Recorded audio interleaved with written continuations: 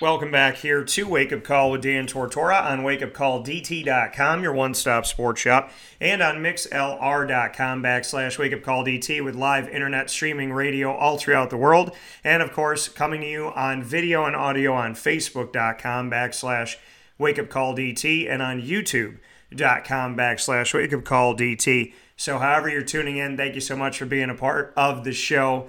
This gentleman is no stranger to the broadcast. We met a few years back here when he was at East Carolina University as their head football coach, and we had a lot of fireside chats. And I would tell you that all the stuff that maybe you enjoyed on the air on Wake Up Call with Dan Tortora, the conversations off the air were even better. I got to know somebody who is unapologetic and very strong in his faith in God, someone who genuinely cares about the student athletes caring about him back and seeing just that real, genuine love and appreciation. He's been a leader. He has been a faithful person, as I stated. He has been an honest person. He has been a true, valued person in our community. And that community could mean the people in his neighborhood. It could mean his team. It could mean when I had the opportunity to be around him at the American Athletic Kickoff. Ruffin McNeill has left his mark on so many lives, I'm sure of it, without even having to ask. And I can tell you personally that he has made an incredible effect on my life. That's why all these years later, I wanted to reach out to him and hope that that phone number still worked and that this conversation could still happen.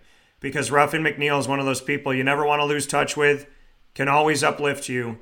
And even in his toughest moments, even when things weren't easy, even when adversity knocked on his door, he still navigated through it, rose above it, made it look easy, and found the time to ask you how you were doing. So it is my complete honor and privilege to welcome back to Wake Up Call with Dan Tortora from inside of the Cafe Cubal Studios, someone who I am very, very thankful to God that I know, even for a second, and that is the infamous living legend in my book, Mr. Ruffin McNeill. Ruffin, how we doing? Dan, thank you, man. I will pay you, send a check to you for that great introduction, my friend. Man, it's awesome. It's great to hear your voice. Like you said, we kept in touch a little, over the years, and it was great to you were heading to a job and not a couple of days ago, and great to talk that short time we had, and it's great to be on here with you today, man. It's a blessing as always, and I appreciate you and how you always, a lot of people don't know how, in this business that we've been a part of for many years, to have a person on the other end asking questions when we were in the American Conference in that fold, to ask a genuine person like yourself who really asked a question that you cared about the answer. If our audience will understand that you cared about me and asking questions and about what I had to say back. And you talked to me, not at me. And I thought we did that both ways. And it's a joy to be here with you today, and I was looking forward to it. Yeah, and thank you. Thank you for that. Thank you for seeing that I care. Thank you for knowing that I do, that I listen, and that, it really does mean a lot to me. I always tell people I'm media by badge, but not by how I treat anyone. And, it's about the relationships. It's about the connections. And you always hope that somebody's picking up what you're putting down. So to hear you say that, I can honestly tell you, that I feel like my grandparents would be smiling. I know my mom and dad, will be happy to hear that. And Ruffin, it's one of the nicest and greatest compliments I've ever received. So I want to say thank you for that before we get started today. Well, I mean it, and I really do. And you've done a lot of interviews, and so have I. And we connected from, I think, the second one when we met at the conference, and that just today is like, it really, I mean this, and you've had it before. When we talked the other day, it was just like we had been talking every day. Yeah. It hadn't been months or years in between, and I really appreciate that. And I'm looking forward to being with you and the audience today. And I appreciate that too. I still remember I asked you because it was like everybody was wrapping up, and I said, hey, Ruff, do you have some time? And you said, yeah. You look around. You said, yeah, I could do it. And everybody's kind of leaving the room. And you sat next to me, just 2 chairs in the room, and you put your hand on my knee and you said, I appreciate this. You said, I feel like God made us cross paths on purpose. And I never forgot you saying that to me. And I also never forgot when I was washing my hands in the bathroom at the American thing at Rhode Island, and I saw you, and it just like, out of everybody that was there, no disrespect to anybody whatsoever, because I have relationships with a lot of the coaches, but it was like I looked for you on purpose after having that other conversation with you. And when I saw you, it was just like, that hope, like, does he remember me? Like, because you were somebody that I have respect for and I really appreciate. So, just walking by you and like washing my hands and grabbing a towel, you're like, hey, I hope that Ruffin McNeill remembers who I am because he made an impact on my life. So. It goes both ways. I really do. I've learned, and I was very fortunate. You mentioned your parents and your grandparents, and for me, my mom and dad were educators and teachers, and they taught me service is the rent you pay for the privilege of living on this earth. So I really believe that. And then my mom would always say when she was here, she's still here right now, and I really do believe that. And she would say, God doesn't make mistakes. He doesn't go, oops, my bad, like a human does, So when we met that day, it wasn't by chance. It was by purpose, and I really appreciated it. And I think that the audience will tell how we jive right here. That our relationship is pure. Yeah, and it's a beautiful thing. Ruffin McNeill, God bless, is here with us today on Wake Up Call with Dan Tortora inside of the Cafe Kubal studios. Ruffin, I'm going to read, this may be the biggest, when they say like when you're applying for a new job, they're like, make sure your resume's on one sheet. Unless you use some type of like size 2 font. I don't know how you get all of this on one sheet, but or maybe you write it in a circle like all the way around the page so it just keeps going. But 1980 to 84, Lumberton High School assistant, 85 to 86, a GA at Clemson, 87 linebackers coach at Austin Peay, 88 North Alabama linebackers coach, 89 to 91 Appalachian State linebackers coach, then to East Carolina for your first stint, D-line 92, back to Appalachian State as the defensive coordinator from 93 to 96, UNLV as the defensive coordinator in 97 and 98, the assistant head coach in 98 as well, Fresno State D-line in 1999, Texas Tech from 2000 to 2002 as the linebackers coach, and then from 2003 to 6, assistant head coach and special teams, 2007 assistant head coach D-line, 2008-9 assistant head coach D coordinator,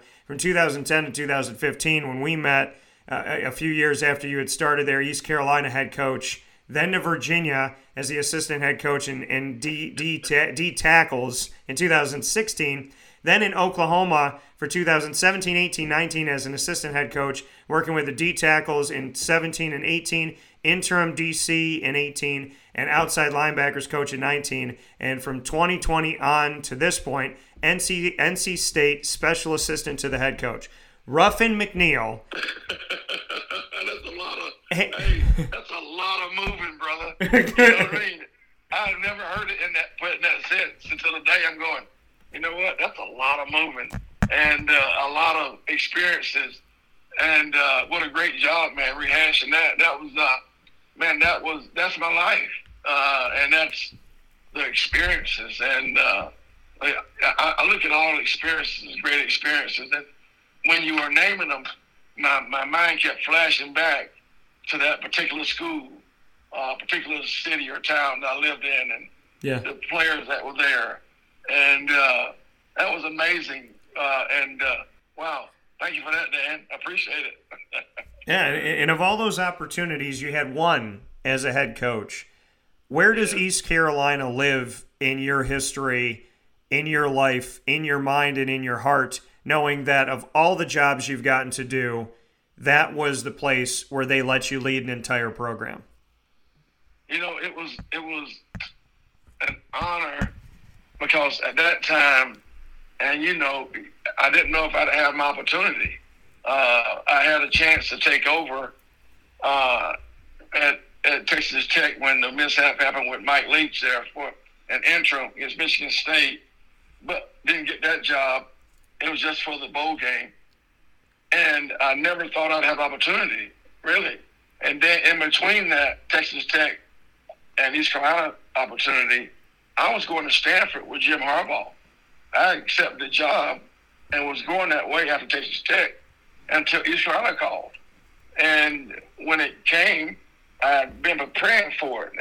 And this is, I'll tell you how I was trained by my dad and who I've been around. Whatever job I had, I prepared for the next one. Not going there, but skill-wise. Like, for example, when I coached high school and was an assistant, I prepared for the job like I was going to be a head coach. I taught my room, cared for myself. So if the opportunity ever came, it's like I had practiced it a little bit. Then when I became a GA, a graduate assistant at Clemson, I performed my duties like I was an assistant, a full-time. So if it ever came, I'll be prepared.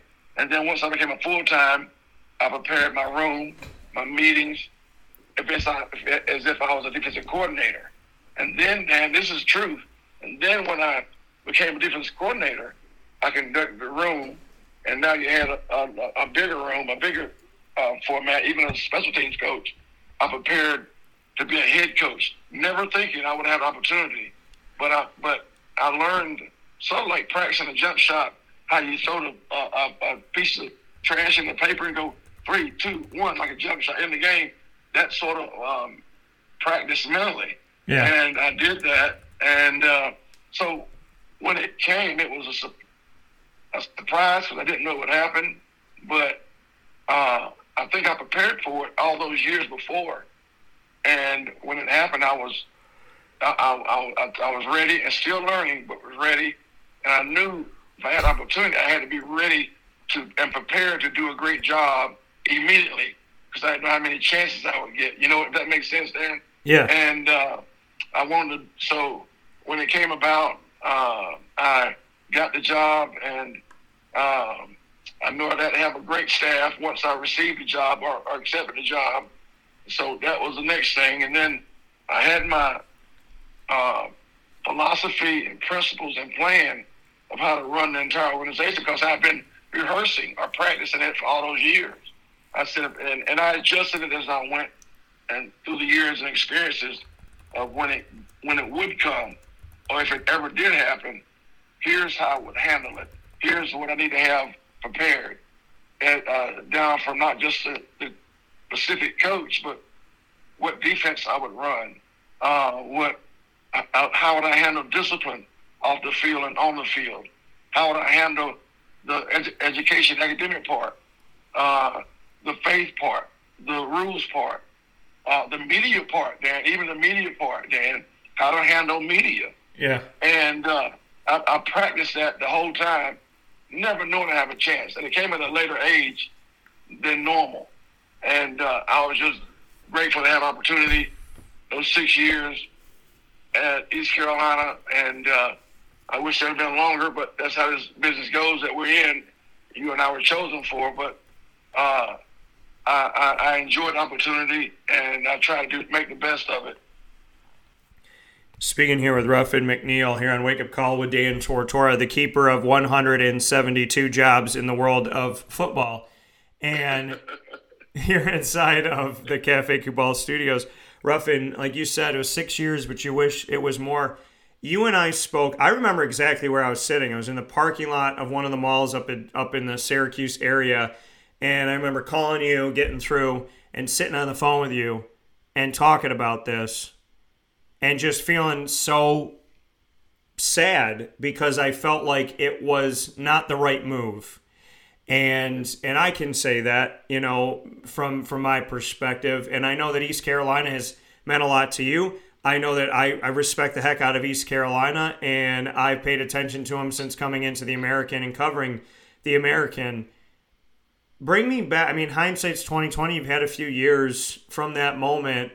What happened? What was it? I mean, in my opinion, Was it perfect? No. Is any coach typically perfect? Not really, unless you're maybe named Nick Saban and sometimes Dabo Swinney. But looking back at your time at East Carolina, I really thought that you were one of the coaches that was relatively safe every year. So hindsight 2020, let's go to those 6 years and what happened and how did they tell you and were you shocked? I mean, now that we have time to talk about it, I'd love to go back to that time because I really honestly felt like you were something special there that was way beyond football, and I felt like you were winning. You were going to find a way to do it and be consistent. You've been the most consistent of the coaches that they've had of late and maybe even in general. So I'd love to go back to those East Carolina times, and I hope that that's okay if I do that with you because that's how I met you, and I'll never forget shaking my head that day going, I don't understand. I just didn't understand. Well, at first, I think East Carolina is a place that I was 17 years old, and I received my football scholarship to go play there for a Hall of Fame coach named Pat Dye, who just passed away during the last year. And so that place was not just another school. It was a place where I grew up. I became, from a young teenager, and graduated in 4 years. I was able to be on some really good teams. I was able to become a starter as a sophomore and start for 3 seasons, named the captain earlier. Not to brag or anything, but just to say that's what happened. So it meant a lot to me.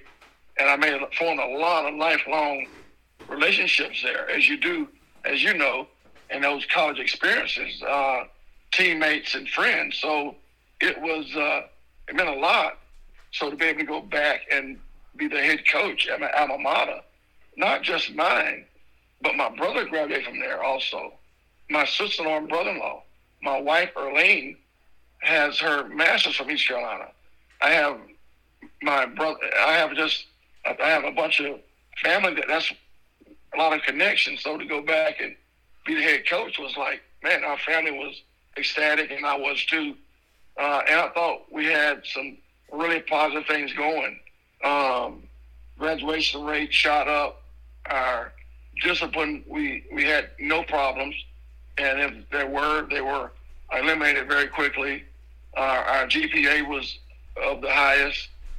We won some really big games, which I think as a coach, every game is a big game, but we were able to be successful against some ACC opponents, as you remember that. And then that last year, I had 2 quarterbacks get injured a week before the start of the season. And one of them is still playing. He's backing up in Green Bay right now. But, so I go into the season that last year, never said anything to the media, anything with the third-team quarterback. And great kid, great young man, and he's going to be a great player. So it was a lot of learning going on from everyone. And we came up short, and out of the games we lost that last year, a touchdown or a point here for, I think, 6 out of 7 games. So I felt pretty good. And to say I wasn't shocked, that would not be telling the truth. So I was shocked that we were not able to stay longer. And but I also know, Dan, in this business that I've chosen, and God has chosen me for, is that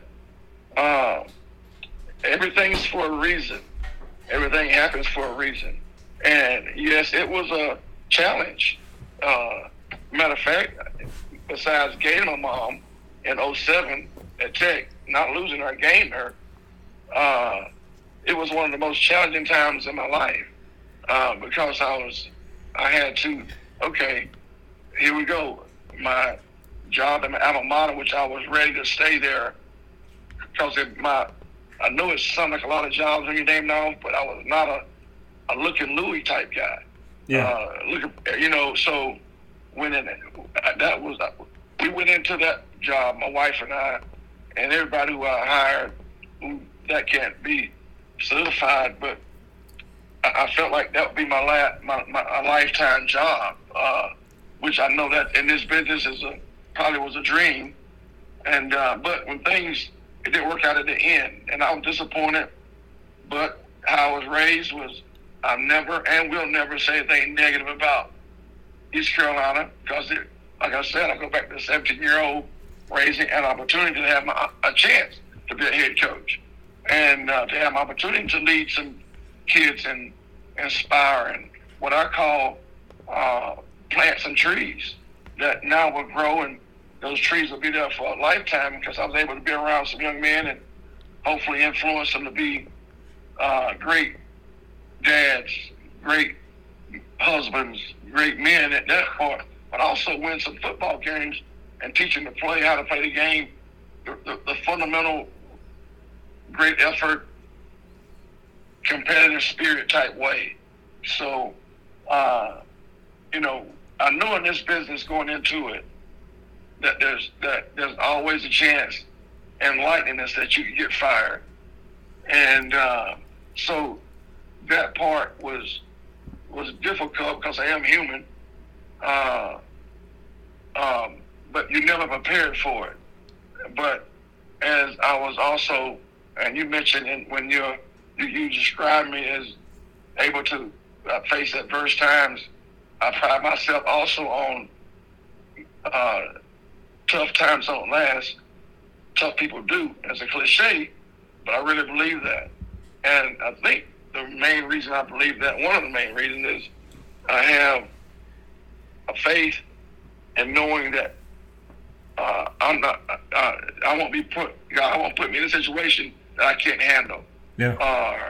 And I really believe that. And then the next is I'm prepared for that, whatever happens next, and I believe that, and personally prepared. So I had that the day I got fired, December 5th, 11 o'clock on a Friday.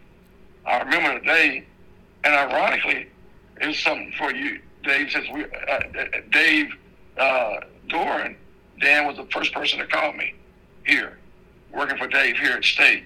Yeah. He was the first person to call me, Dan, and just to check on me, because I've known Dave since he was 24. And so I had a job offer that night from Virginia, and Erlene and I felt great about it, because I knew Bronco Mendenhall. One of my best friends in life is Robert Anai, the offensive coordinator.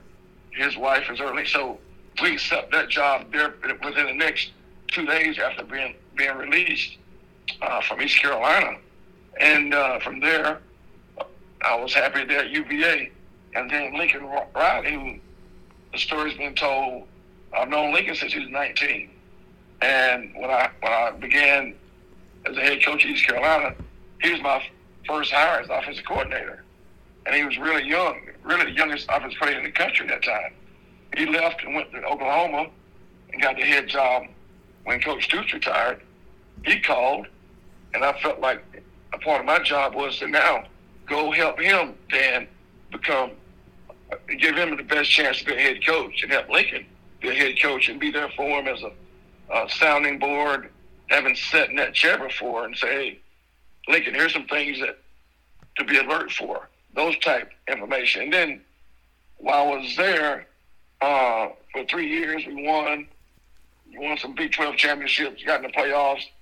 And then my dad, who is still living, got an episode with dementia and Alzheimer's. So after we played LSU in the playoffs that year, in the office, I went to Lincoln and because Lincoln knows my dad while he was here and knows my family. I said, Lincoln, I'm going to have to go back and move back to North Carolina, not expecting to work yet, but just come back and give my brother some leeway, because he'd been taking care of my dad since my mom passed. Yeah. So that's why I came back to North Carolina. Erlene had found the house, and then while I'm here, again, the first person to call me was Dave Doran here at North Carolina State. Again, we had been friends since those Fresno State days that you mentioned back in my description. And Dave said, hey, look, come help me and be here for me, and that's what I am now. So going back to your question, it was tough, but I really do think that tough times don't last. Some people do, and I just had faith that God would take care of me and lead me in the right way, right direction, and He has. You know, and that's such a beautiful thing here with Ruffin McNeill this morning on Wake Up Call with Dan Tortora inside the Cafe Kubal studios, a good friend, somebody who can literally talk to you once a year, once every 3-4 years, and change your life. Ruffin, that East Carolina day, that was a hard day for me. That December 5th day, that was a hard day. I know it was a hard day for you, and it was the hardest day for you. And I felt those ripple effects come all the way to Syracuse, New York, and I sat in my car, and I was upset, and I was emotional, and I thought to myself, dang it, selfishly, I don't want to lose touch with this man. I want him to have a job. I want him, I want people, and I remember saying, like, you don't find Ruffin McNeill behind every corner. And so, to me, it was, how do they not know what I know? How do they not see what I see? And for you to move forward and go to Virginia with Bronco Mendenhall, and I got to talk to Bronco about you a couple years ago, and then to go to Oklahoma after that, I'm sitting here thinking, what's going to happen to Ruffin? Because I took that personally. I said, no, that's one of my guys. Yes. You don't touch my guys, But yeah, I am. So I was like, that's my crew. You touch my crew, you touch me. And so I'm thinking in my head, where's he going to go? And then, like you said, God being beautiful, man, Bronco Mendenhall at Virginia and what he's building.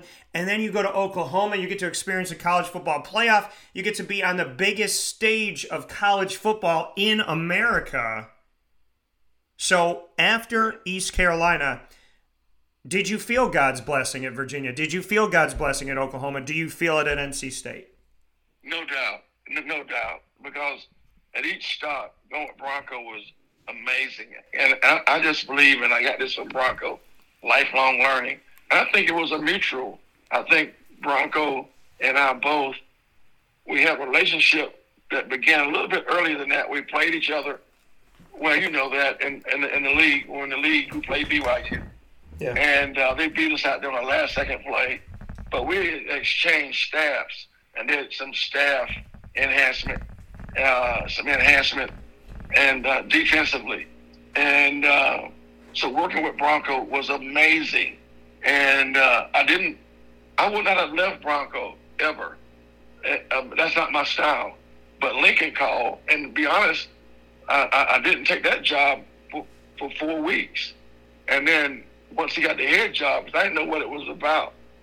And then to go with Lincoln and help a young man I knew since he was 19 as a student assistant, then as a graduate assistant, then full time, and then he worked with me and for me at East Carolina, did a great job, and turned down things you don't know. Lincoln turned down 4 to 5 jobs, Dan, while he was with me. Notre Dame, UNC, some other places that paid him 3, 4, and 5 times more than I could pay him. Just to say that's loyalty. And I believe that word there is key. And so to leave Bronco, it was hard. But what made it easier a little bit was to go with Lincoln to help him get started on the right foot, be a part of that journey with him. And then when my dad came up again, nothing by accident. I really believe that. It was time for us to come back home and give my brother a break, Erlene and I. And being with Dave has been a blessing. I feel like I'm here. I've been in that chair he sits in before, and able to be a release valve, a sounding board, and also have great interaction with our players and have a part of their life and help them with athletics, football, life questions, adult questions, man questions, and men questions to try to make sure I help them. So it's been a great moving experience. So I get a chance to share my life experiences, all those 200 jobs you named that I've been. those early at the beginning, those experiences with the players here and the coaches. And I came to a staff, Dan, this is amazing, where I've either coached with the staff that was already here at other schools, Texas Tech for one, or coached against them in the Big 12 or at Ole Miss when I was going against at Texas Tech, play other schools, or they were players, and now they coach on the staff. So the guys on the staff, we knew each other from opponent and sometimes same. Just so, yes, it's been a blessing, as well as coming back to our home state where Erlene and I are from. Erlene's able to take care of her mom and help with my dad, and it's been a blessing. It really has. You know, and you made mention of the fact that Dave Doeren, who I have spoken with, I think his entire time at NC State, loved the teleconferences weekly when we got to do that. Obviously talked to him at ACC kickoff and whatnot. I have, and you can tell him this, I've banged the drum for Dave Doeren plenty of times. And, you know, I said about Scott Schaefer, I said, you want to know the difference between Dave Clawson at Wake Forest, Dave Doeren at NC State, and Scott Schaefer at Syracuse? Time. They gave Dave time in Wake. They gave Dave time in NC State. They didn't give Scott Schaefer any time. Right. And so I said, you know, if you give Dave Doeren time, and I'm looking at, I was like the Bradley Chubbs and the Jalen Samuels, and, you know, just going down the line and looking at these players that he was sending to, you know, the Matt Days and guys that were going off into the NFL, he was finding NFL talent. He was seeing professional talent in 16-year-old, 15-year-old, 17, 18-year-old kids, seeing that they would be successful at NC State, but then also seeing in them their ability to go farther. And it's such a hard thing for a coach to do, that he was winning, but he was also building and helping these kids toward their future.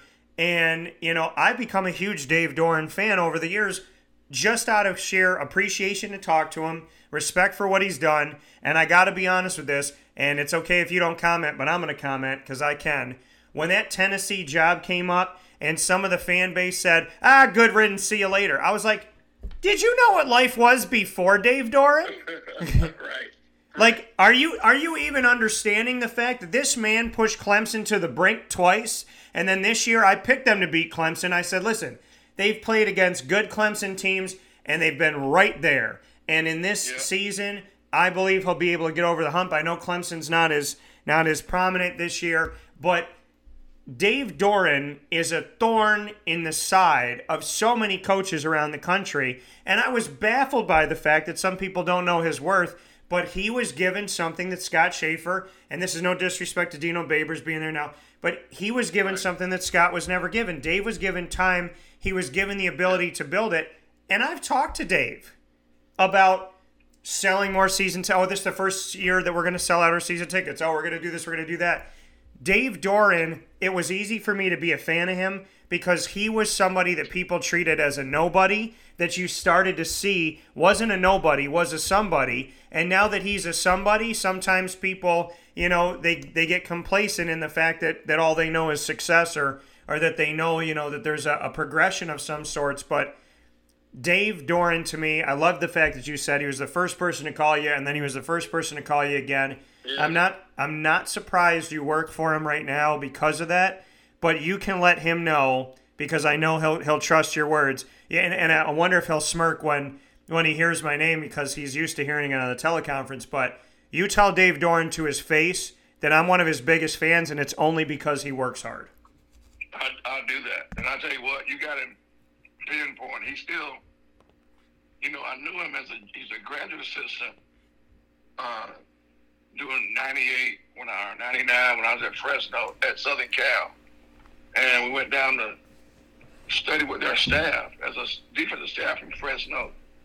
And Dave was a graduate assistant there at the GA who took us down and went through film with us while most schools do that to give their young coaches a chance to practice their delivery and skill set and also meet other coaches. So Dave and I, since the 98, 99, have kept in contact at all those other stops, whether it's Montana or Wisconsin or as a head coach at Northern, and when he came here.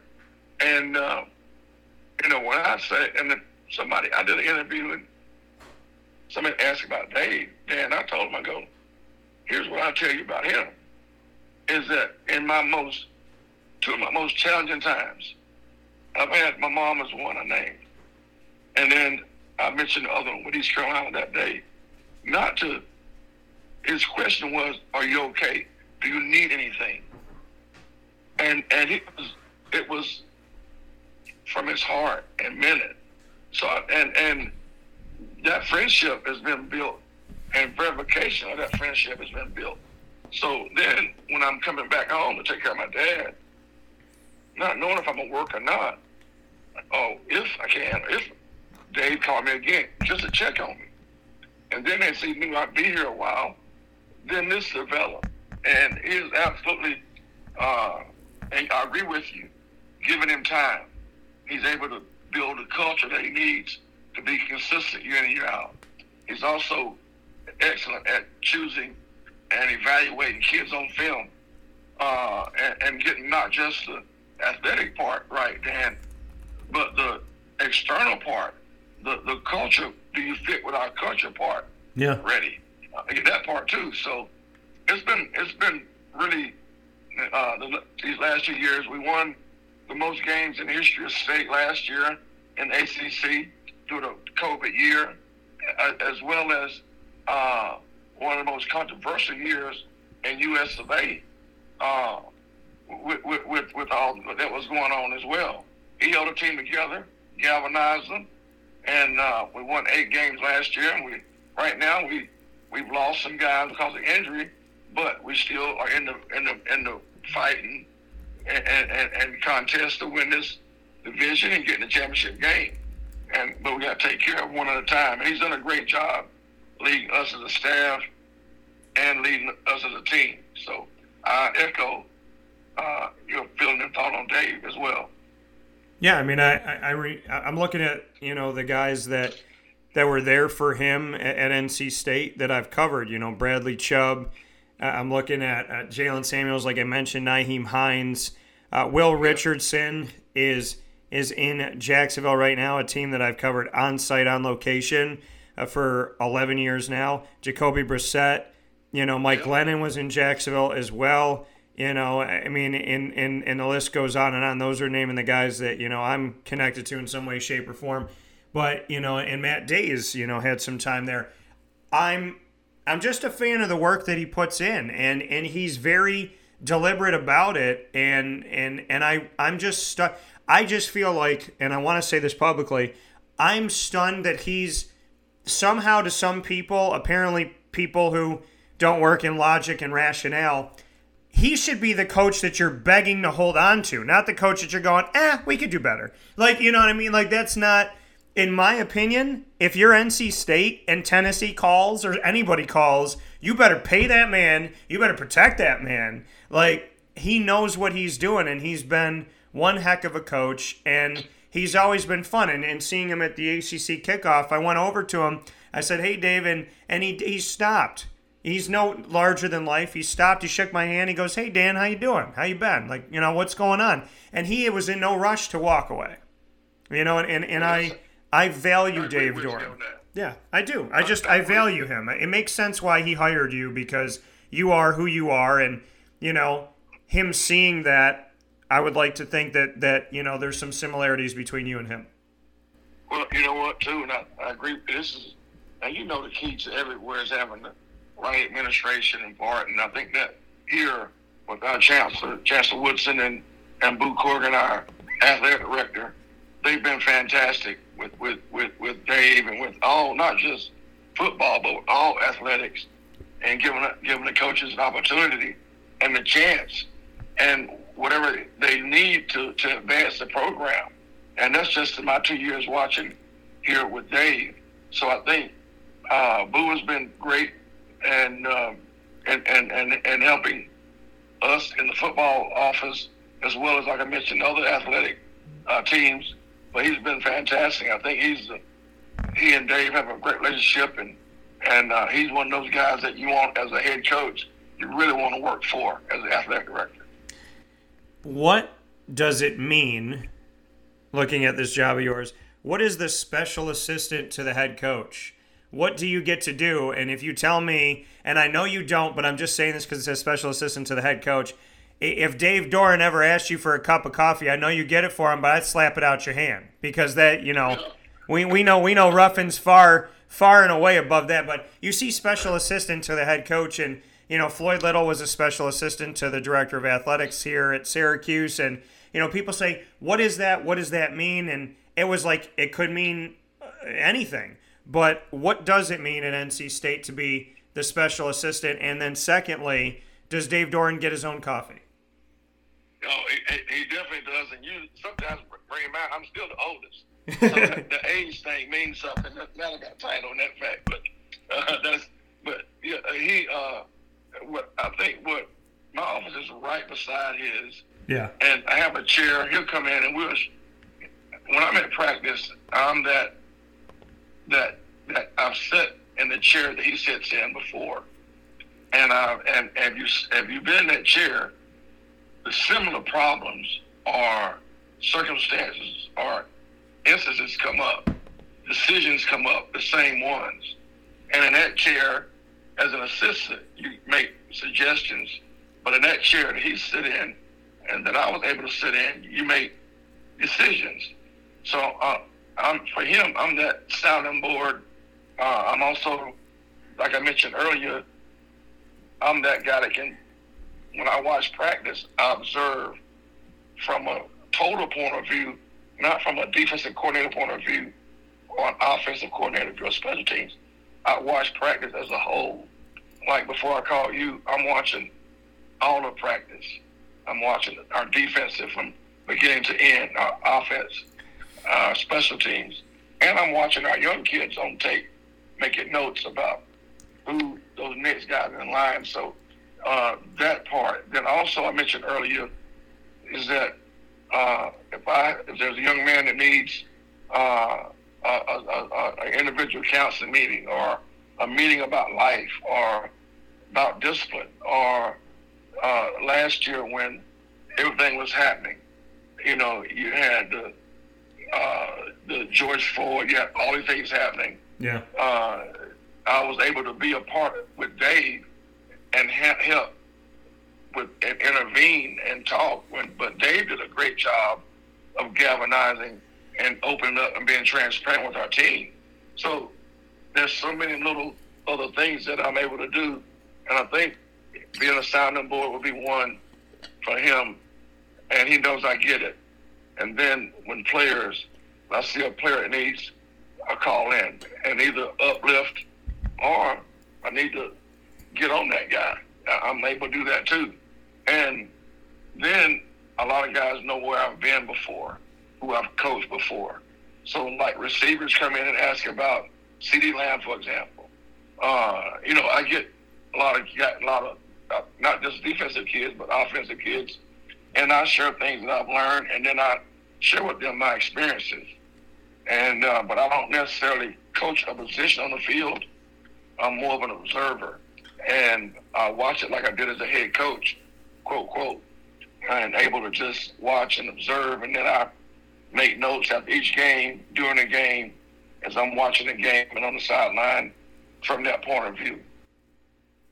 Speaking here with Ruffin McNeill, longtime connection to the world of football, and boasting 4 decades of doing this work, and here with us on Wake Up Call with Dan Tortora inside the Cafe Cue Ball studios.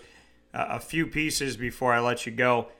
Very important stuff, and time flies when I'm talking to Ruffin, and I feel like we barely scratched the surface. It really does. You bring up receivers, and you brought up CeeDee Lamb. When you were at East Carolina, you got to oversee Justin Hardy and Zay Jones. Yes. Justin Hardy and Zay Jones are still in the top 15 for career receiving yards in the history of college football.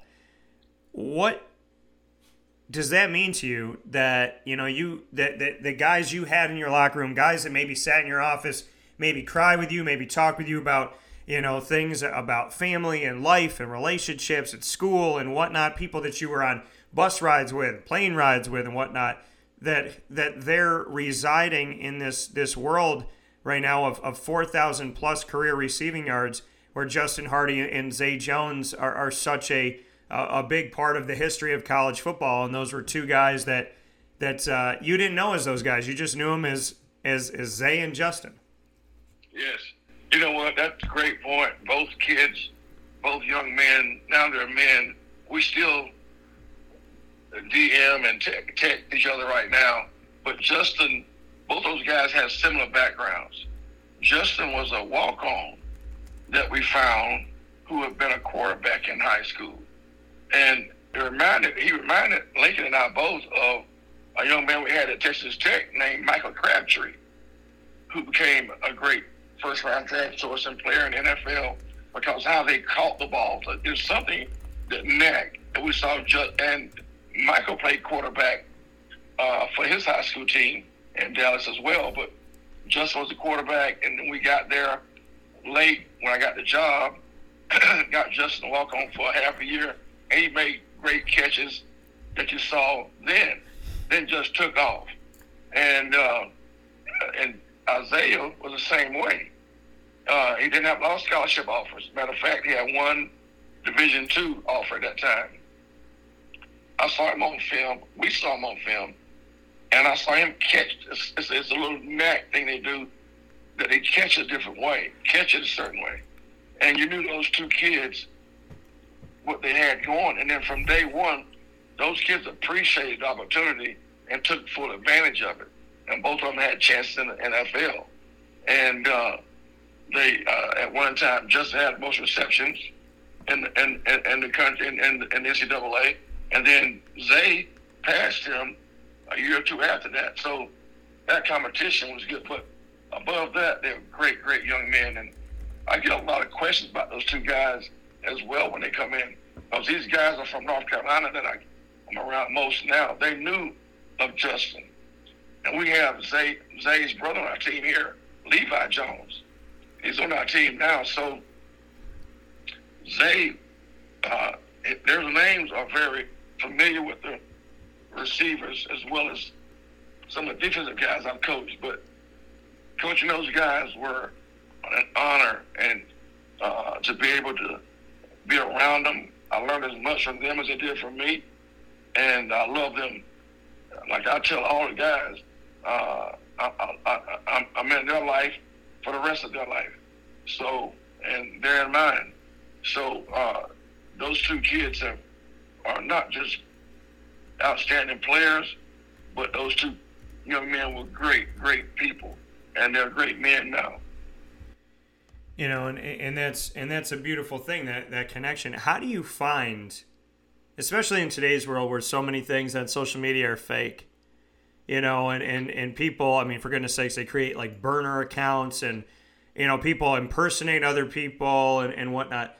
How do you find real, genuine, good people in a world that has promoted selfishness, promoted fakeness, promoted that you could be one person in reality and one person on social media? How do you find real in today's world? How do you find the goodness in today's world? Because you have eyes that seem to see through walls. How do you do it? I meet them personally.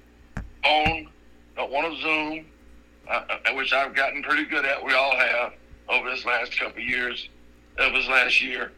But meeting them in person, in front of me, and with as far as an athlete, getting them to come to camp where we can coach them and get after them for a day and talk to them a day. If I'm on the road recruiting, if I was on the road recruiting them, Dan, I'm going to ask the counselors, yes, teachers, yes, coaches, yes, but I'm going to ask the cafeteria workers about this young man that's on social media that does all this. I'm going to grab a person in the hall, young lady, young man, and say, hey, tell me about Ruffin McNeil. What kind of guy is he? What kind of person is he? I'm going to find out. And I'm going to do it the old-fashioned way. Just like these two guys sit in a chair in this big room, and there's just two of them in there, and they just start talking. We're going to look at each other in the eyes, and we're going to share our stories and share our life, just like you and I did. And I think there's nothing better than that one-on-one, eyeball to eyeball, is what I call it, relationships and communication. That's I've learned to be somewhat new school, but the old school part of me, Dan, would never, ever go away. And when it does in this business, every time we go to my boat, time out, that's my girlfriend, and me and time out, get on the water, and we'll just roll around the lake all day. You know, when I can't use my old school training that I've fallen back on so many times. I will adjust, but I will never stop using that man-to-man, eyeball-to-eyeball, face-to-face communication and relationship building. Yeah, you know, and you shouldn't, because I tell people all the time, there's three ways to get in touch with me, and they're ranked. Number one, face-to-face. If I can't see you face-to-face, I'll call you. If I can't see you face-to-face and I can't call you, I'll text you. But please trust, I do not want to text you. I do not want to do that. If you're in a meeting, if I'm trying to schedule something, if it's something quick, if it's a reminder, fine. But if I'm trying to really get to know you, I want to see you face-to-face. I want to be around. And people ask me that. They're like, man, you travel far. You know, you go all this way just to see, you know, your uncle. Oh, you go, you know, your girlfriend doesn't live around the corner. You're willing to drive out. And they say, why? You know, why are you getting in the car all the time? Why are you doing this? I said, because when you love people, when you care about people, when you love something, when something matters to you, it's second nature. I don't care. Dan, why would you drive 2 hours down and 2 hours back just to do a 15-minute interview? Well, because I care about that person. That's right. You know, so I mean, that's right. Ruffin, you and I, to some people, we're living a crazy life. To other people, we're the only ones doing it right. And that's normal. Right. And I can tell you that I don't care what anybody thinks about anything.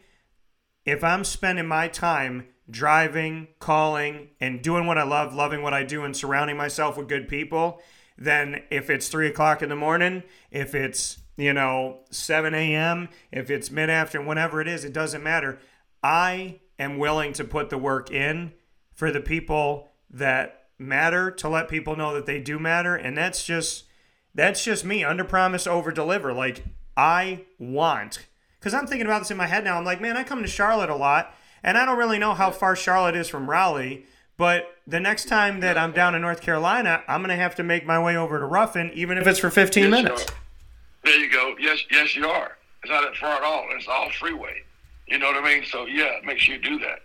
I'll be here waiting on you, brother. And I appreciate that. Final notes here. 2018-19, you got to be a part of the college football playoff with Oklahoma. Bring me into what that experience was like for you, because so few teams have gotten to do that in history. So being a part of the college football playoff in 2018-19, just your takeaways while you were at Oklahoma. And then a second portion to that question, do you believe in power versus non-power, having been in the discussion and out of the discussion, depending on where you were working? Do you believe that the American isn't good enough to be in there? How do you see things? Because we've seen realignment, power, non-power, autonomy, non-autonomy. So what's your take on the college football playoff, having been in it? And how do you look at the landscape of college football, knowing that there's been a narrative that has essentially said these are the haves, these are the have-nots, and unfortunately I think some people have taken up this narrative and it's affected really, really good programs, really good people, really hardworking student athletes, coaches, and administrators, and I think it's been unfair. So I'd love to get your take on it. Well, I'll tell you, we went in 17 too. The first year we played Georgia in the Rose Bowl. Yeah. And the next year we played Alabama in the Orange, and then LSU in the Atlanta one.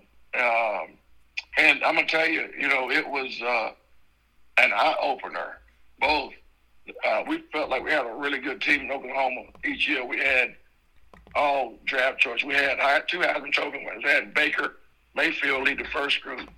Then we had Kyler Murray lead the second year. And then Jalen Hurts, we got Philadelphia, lead the third year.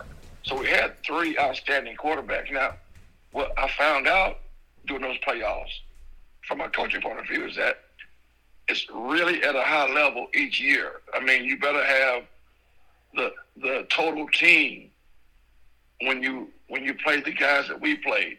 And I just mentioned those 3 teams, all really good football teams at that time. It was a great experience. It's not quite like a bowl game. You still have like the interviews and the press conferences, and you have those media days like they do everywhere, Dan. But the game is a little different because you're playing at a very high level. So I really enjoyed the competition. I learned a lot from them. Even though we came up short on the score end, all 3 games were learning experiences for me. And I learned that you got to be great at complimentary football. Next, you asked me about the non-Power 5, Power 5. I played and coached at both. And my feeling is if they have to expand the playoffs to get more opportunities to teams, I think that's viable. I wouldn't overdo that, but I think expansion is not a bad idea at all. I think the conferences that have earned it, like right now, Cincinnati is getting bounced and talked about. They keep doing what they're doing, they could have a chance to ease into that tournament. And I think, a lot of people keep going back. Can it be a 64 team type basketball? No, absolutely not. You can't ask in this sport that you cover and I coach to go and play 4 to 5 to 6 more football games after a 12-game season. You can't do that. I don't think you can. That's my personal opinion. Yeah. But I do think you can get another. We're smart enough in this United States to figure out a way to do it with intelligence and really, when we say safety first, really mean safety first, and adjust it to get the best football team together in a playoff type fashion.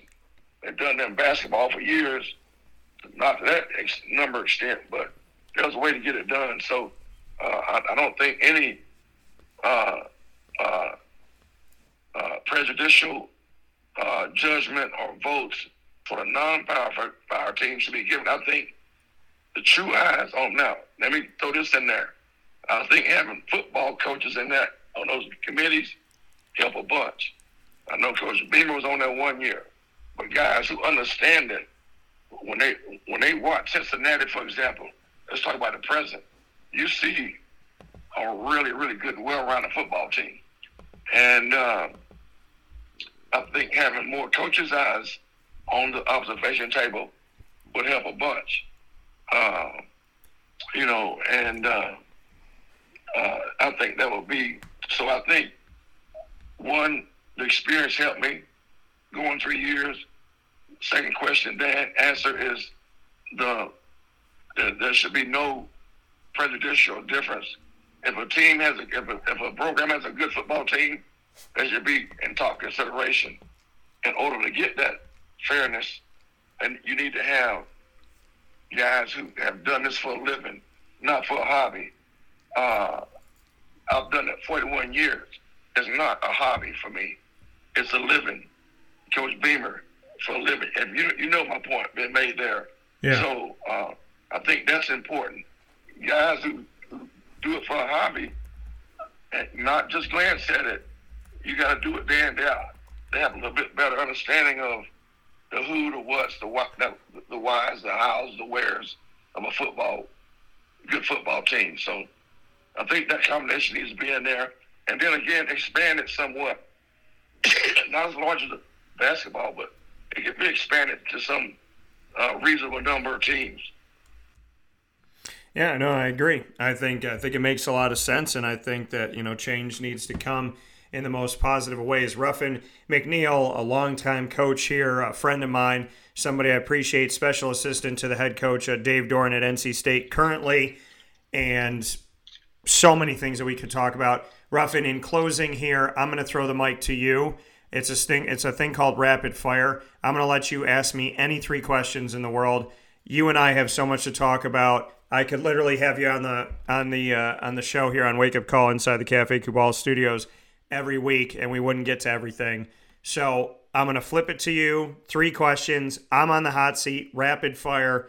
You can ask me anything you want because you have, as always, been very amazing with what you've had to say. So now I'm going to put myself on the hot seat.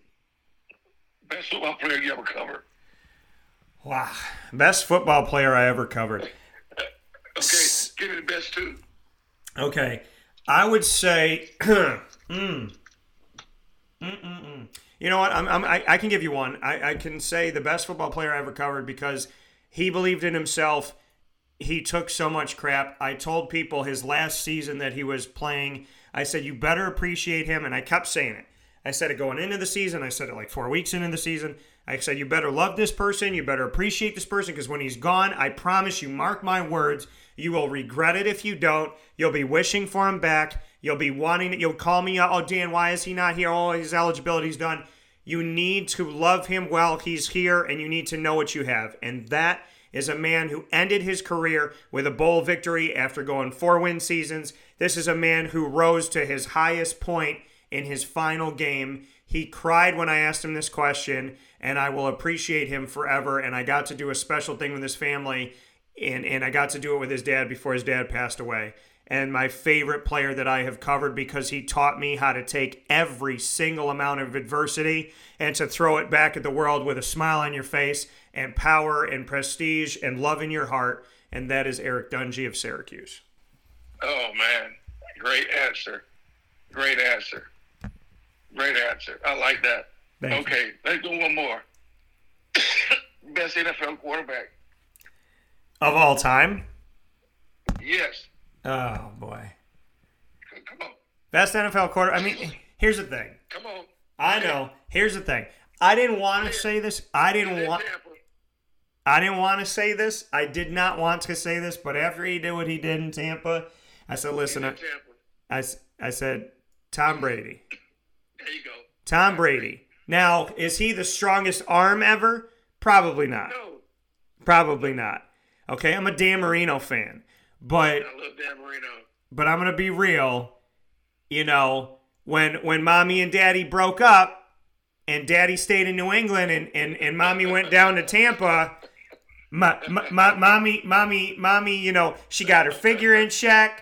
Mommy started modeling. Mommy had about 5,000 people at the door trying to knock down that thing saying, I'd love to spend some time. I mean, all I got to say is Tom Brady, man, he got prettier when he got older. I don't know what the heck happened, but I got to give it up to Tom Brady because he made a team that was nowhere win a Super Bowl. And Bill Belichick, man, I'd love to tell you that he looks pissed off, but he always looks pissed off. So yeah, I'll give Brady some credit. You got a third one. What's your last one? All right, last one is give me your favorite college team that you've been able to observe. So I grew up, born and raised at Syracuse, so, you know, Syracuse will always be top dog to me. But I would tell you that I've found within the American Athletic Conference, I've found a lot of love, and in the ACC, because I've covered them so heavily, that, you know, I defend Cincinnati, so, like, I became a huge fan of watching them because I was defending them, and I had no dog in the race. And I defended UCF when I had no dog in the race. And so, I've defended Dave Doran, so I watch NC State. And I've defended Dave Clawson, so I watch Wake Forest. So, I think for me, it's more of the relationships than anything else that I've built and the connections to the universities and the colleges. You know, and always and forever, you know, my hometown's my hometown.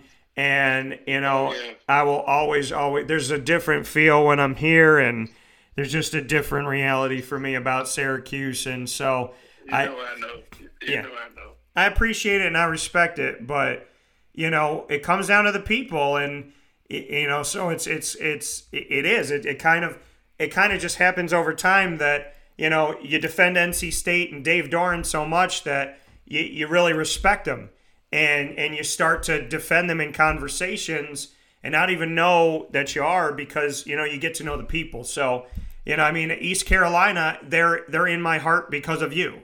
So it really is the people that do it for me, and those people know I'll support them wherever they go. So if you started head coach in a Pee Wee league, I'd be down there, commentating that those 4-year-olds running around. You know what I mean? So I'll be having some fun.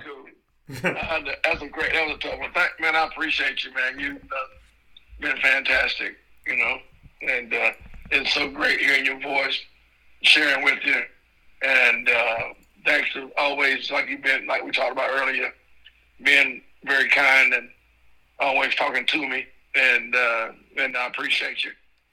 Well, I appreciate you too, Ruff, and my best to you out there in Raleigh and wherever your travels take you. You and I will be staying in touch a lot more often. I know that life is better when you get a little time with Ruff, and so I know we got to spend a lot of time on the air, and I'll have you back on soon. But beyond that, okay. I'll look forward to our fireside chats that only you and I get to hear. Same here, brother. You take care of yourself, man. Stay in touch, please. All right, you too. Give my best to your family and to Earlene, okay? All right, do the same, brother. Love you, man. All right, love you too. All right. See you. See you, babe.